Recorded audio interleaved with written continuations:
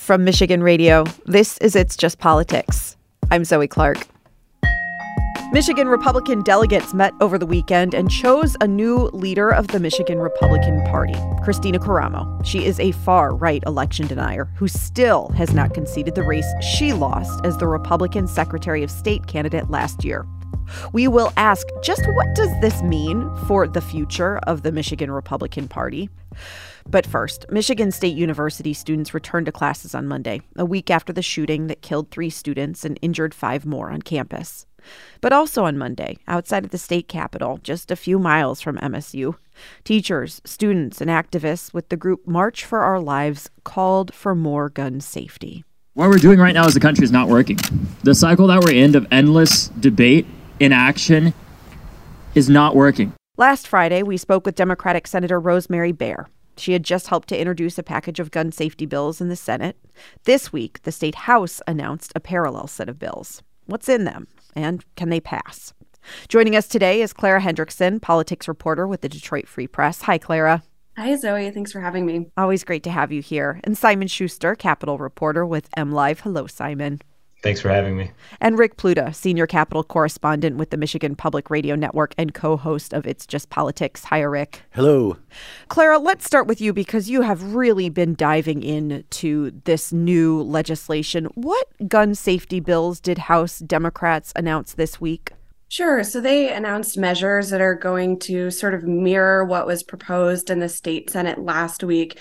It's a trio of proposals that Governor Gretchen Whitmer said she wants lawmakers to pass, and those are establishing a universal background check so that all folks who are buying a firearm have to undergo a background check, a red flag law, which would allow courts to issue an extreme risk protection order to temporarily take away firearms from those that they deem posing a danger to themselves or others, and a third one that would require safe storage of firearms to prevent firearms from getting into the hands of minors.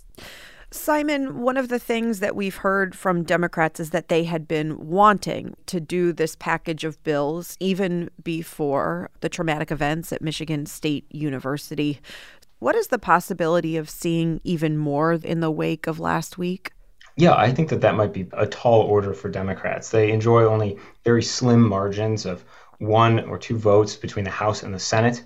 And although students that I talked to at the protest were certainly calling for more, things such as a ban on assault weapons, one student that I talked to said that in order to purchase a firearm, they'd like to see people have a required psychological evaluation, as is required in some countries. But in terms of the prospects for candidates going beyond that, that's a tall order. Great Lakes Gun Rights, a Second Amendment advocacy organization, has promised to recall any member that votes in favor of the 3 pieces of legislation that Clara just described. So in terms of the political pressure and the heat in this moment, it's going to be pretty high. It will, and certainly those margins matter, although I think that this far into the session, a successful recall would be a heavy lift, but we could be talking about lawmakers being primaried, especially if we see some Republicans cross over and support some of these, and we could see these being issues where Democrats are representing more conservative parts of the state. Well, let's take a listen really quickly to Brendan Boudreau. He is the executive director of this group, Great Lakes Gun Rights. If they think that they're going to be able to quietly pass these bills without repercussions, I think they're fooling themselves. Clara, and yet we know from recent polling, we talked to Rich Schuba of Glenn Gariff Group last week specifically about this, that Michigan voters are actually in favor when you ask about support for background checks, when you ask for support about red flag laws, and when you ask for support about safe storage laws. Right. Public opinion has not really been the barrier to getting gun safety measures supported by Democratic lawmakers passed. These are all things that were proposed in the wake of the Oxford High School shooting last year that didn't get a hearing and didn't get sent to the floor for a vote. So now with Democrats in charge, that won't be the case. These bills are expected to get a hearing probably next week. There was supposed to be a hearing this week, but that got canceled due to the ice storm. I think Simon raises a really interesting point about sort of what happens after these measures get taken up in the legislature. Democratic lawmakers I've spoken to repeatedly have said that this represents a starting point. And I'll be curious to see if that's really the case, if we do see more measures get introduced further into the legislative session. But I know that public opinion is something that Democrats are sort of eyeing as a key factor here. I spoke to State Senator Bayer about these proposals, and she said one of the reasons why Democrats are introducing these first is because they have such strong public support. Simon, I'm curious, when you say that you've been talking to students, some of these activists, is there that understanding? I mean, it's sort of an awful thing that here they have been through this really traumatic event. Is there an understanding of sort of the politics behind of why Democrats don't feel like they can go this far? And for them, does the politics even matter after the last few weeks? Yeah, I think that it's really important to sort of look at this through the mindset of the population that was most affected in this mass shooting, which is college students.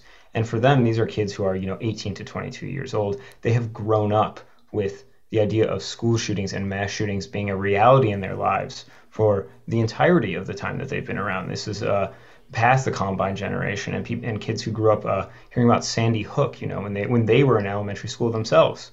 And so I think one of the most telling moments and perhaps sort of the reality checks is that 2 days after the shooting, there was a rally at the Capitol and a bunch of Democratic legislators showed up and gave really powerful emotional speeches. And Mallory McMorrow, a state senator from Royal Oak, insisted, with her voice breaking up, that this time is different. And behind her, all of the Democratic legislators erupted in applause. What you didn't see, though, was that same reaction from the students. There was a smattering of applause, but I don't think that they're going to really see a lot of confidence that there's real reform until it's on the governor's desk and signed. I think that Simon just nailed it. Democrats who came in the wave of the last election, even if it's a slim majority, are feeling that they have a mandate to do something about this, and that there will be a price to pay if they don't. And both House Speaker Joe Tate and Senate Majority Leader Winnie Brinks have spoken about these measures in terms of the beginning of, and I'm paraphrasing here, the beginning of a culture change, that these are not necessarily things that individually on their own would have changed what we saw happen at Oxford and at MSU, but that they're supposed to be the beginnings of a reconsideration of how we look at guns and gun rights in Michigan. Clara, you and your colleagues at the Detroit Free Press did some really intensive work over the past few weeks, and you got in touch with tried to get in touch with every single lawmaker in Lansing and asked them some basic questions about where they stand on gun bills. What did you find out? Yeah, this was a heavy lift. So in the wake of the MSU shooting, we called, emailed, we followed up in person, stopping by the offices of lawmakers we didn't hear back from. I'll just mention that it was a pretty good workout that day when I was walking around the Capitol. But I don't think there were a ton of surprises in this survey. I mean, we learned that there were plenty of Democratic lawmakers who responded and offered their full support for the measures that have been put forward. One thing it was interesting to hear is just the number of Republicans, particularly in the state Senate, who supported, at least in concept, the proposals, with that caveat that they're going to want to see how the bills actually shake out before they're voted on. But I was a little bit surprised by the number of Democrats in the House who just didn't respond to the survey at all. And then there were some Republican lawmakers who just declined to participate. And even if the results don't sort of offer anything that's sort of crazy and unexpected, it was just sort of fascinating to see who took the time to respond and put themselves on the record when it comes to these three measures in the wake of another mass school shooting in Michigan. Again, really powerful work from the Detroit Free Press. You can find it at the Free Press. We will also link to it here at Michigan Radio on the It's Just Politics page. That is Clara Hendrickson, politics reporter with the Detroit Free Press, Simon Schuster, Capitol reporter with MLive, also joining us, and Rick Pluta, senior Capitol correspondent with the Michigan Public Radio Network. Let's turn to the GOP convention. This weekend, Republican delegates gathered to choose their next party chair, and they chose an election denier, Kristina Karamo. Simon, remind us who Kristina Karamo is. Yeah, Kristina Karamo is someone who emerged through, as you note, election denialism. In the wake of the 2020 election, she was at the TCF Center and spoke out and gave testimony saying that, she saw fraudulent activity and that this election was illegitimate. And she has sort of parlayed this initial role into, after 2 or so years later, the leader of the Michigan Republican Party. I mean, this convention was really sort of a coronation for the grassroots. And this was a process, a sort of natural succession from establishment to grassroots that has happened. You could stretch back from not only 2016, but to the Tea Party in 2010. This is something that has sort of been a long time in the making. Republicans, establishment Republicans are really, I don't think they are surprised by this, right? Because this is where their party has been going. But some of them are just kind of despondent. Rick, you spoke with Tony Daunt after this new chair choice of Karamo. Daunt is a longtime party activist. He is one of the board of state canvassers right now, Republican member of the board of state canvassers. I want to take a listen to this conversation that you had with him. It's a couple minutes long, but I think it really sheds some light into how many Republicans are feeling right now. Let's take a listen. Based on what you saw this past weekend, what is the state of the Republican Party right now? I think it is, frankly, at its lowest point since I've been involved, and probably one of the lowest in the history of the great party here in Michigan. It's unfortunate, and I think it's going to take a lot of work to dig out from the mess of the last couple of years. What do you see the Republican Party under this new leadership being? Based on the history of the individual who's now chairwoman, I think it's going to further devolve into a host of conspiracy theories and essentially kind of old man yells at cloud. It's going to be unproductive. I can't envision any of the traditional donors opening their pocketbooks for this administration in the Michigan Republican Party. I don't see how they're going to keep the lights on in the building. I think it's ultimately going to fall to responsible adults like Eric Nesbitt in the Senate and Matt Hall in the House and other responsible folks who have been involved in the party for years to come up with a plan on how to help Republicans, particularly the state House, and then things like judicial candidates. There's some important Supreme Court candidates up this coming cycle, and it's going to be up to people to come up with a plan that works outside of the party structure to get anything done, I think.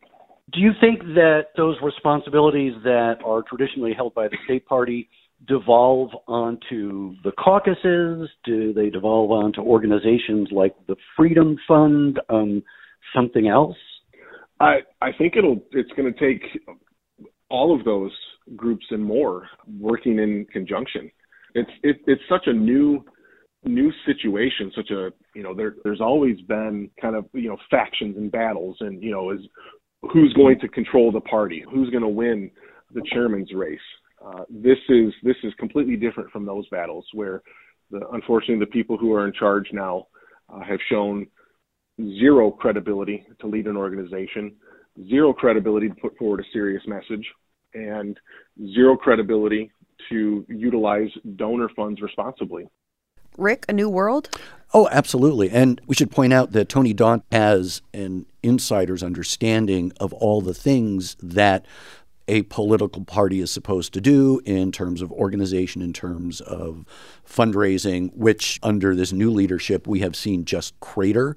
We're now pretty much a week out from the Republican convention, and the Michigan Republican Party still has not updated its website to reflect the new leadership, which is about as basic as it gets right now in terms of, modern organization, that we are seeing the small number of donors that have lifted up the Republican Party in recent years just abandon it. And Kristina Karamo says that, well, they'll make up for that with small donors, but that's not something that happens in very short order. And it's, I would say, almost an impossibility that the current leadership of the party is going to be able to create that kind of a fundraising organization in the time that they have before the next election.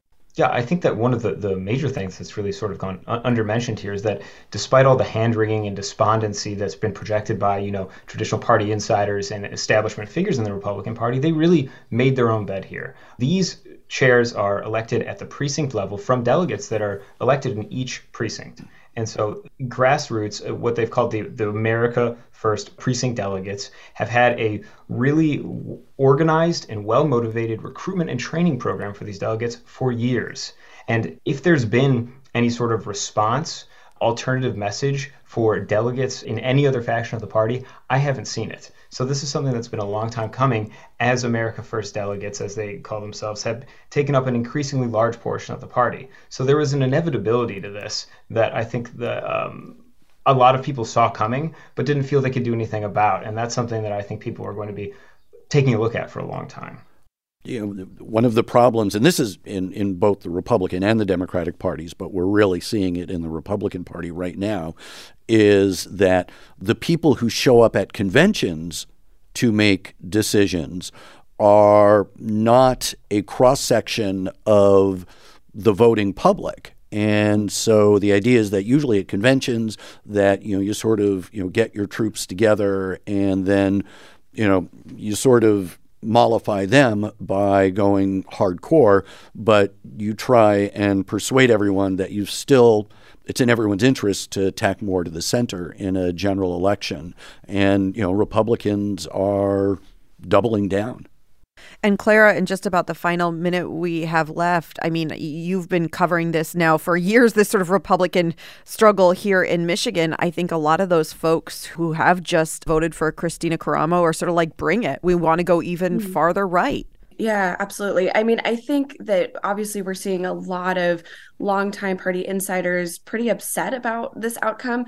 And I think the takeaway is that, in Michigan, political parties aren't just about sort of party insiders and infighting. They play a really big role in state politics compared to parties elsewhere. For example, it spells out in the Michigan Constitution that at party conventions, they nominate the Attorney General, the Secretary of State, the State Board of Education. So when it comes to, why should everyday voters care about what's happening inside the Republican Party? Well, they get to decide who ends up on the ballot and who voters get to cast their ballot for in major elections. Exactly. That is Clara Hendrickson, politics reporter with the Detroit Free Press. Simon Schuster, also here, Capitol reporter with MLive, and Rick Pluta, senior Capitol correspondent with the Michigan Public Radio Network. As always, I could talk to you three forever and ever more, but we got to run. Thank you so much for your time and your brains. Thanks for having us. Thanks.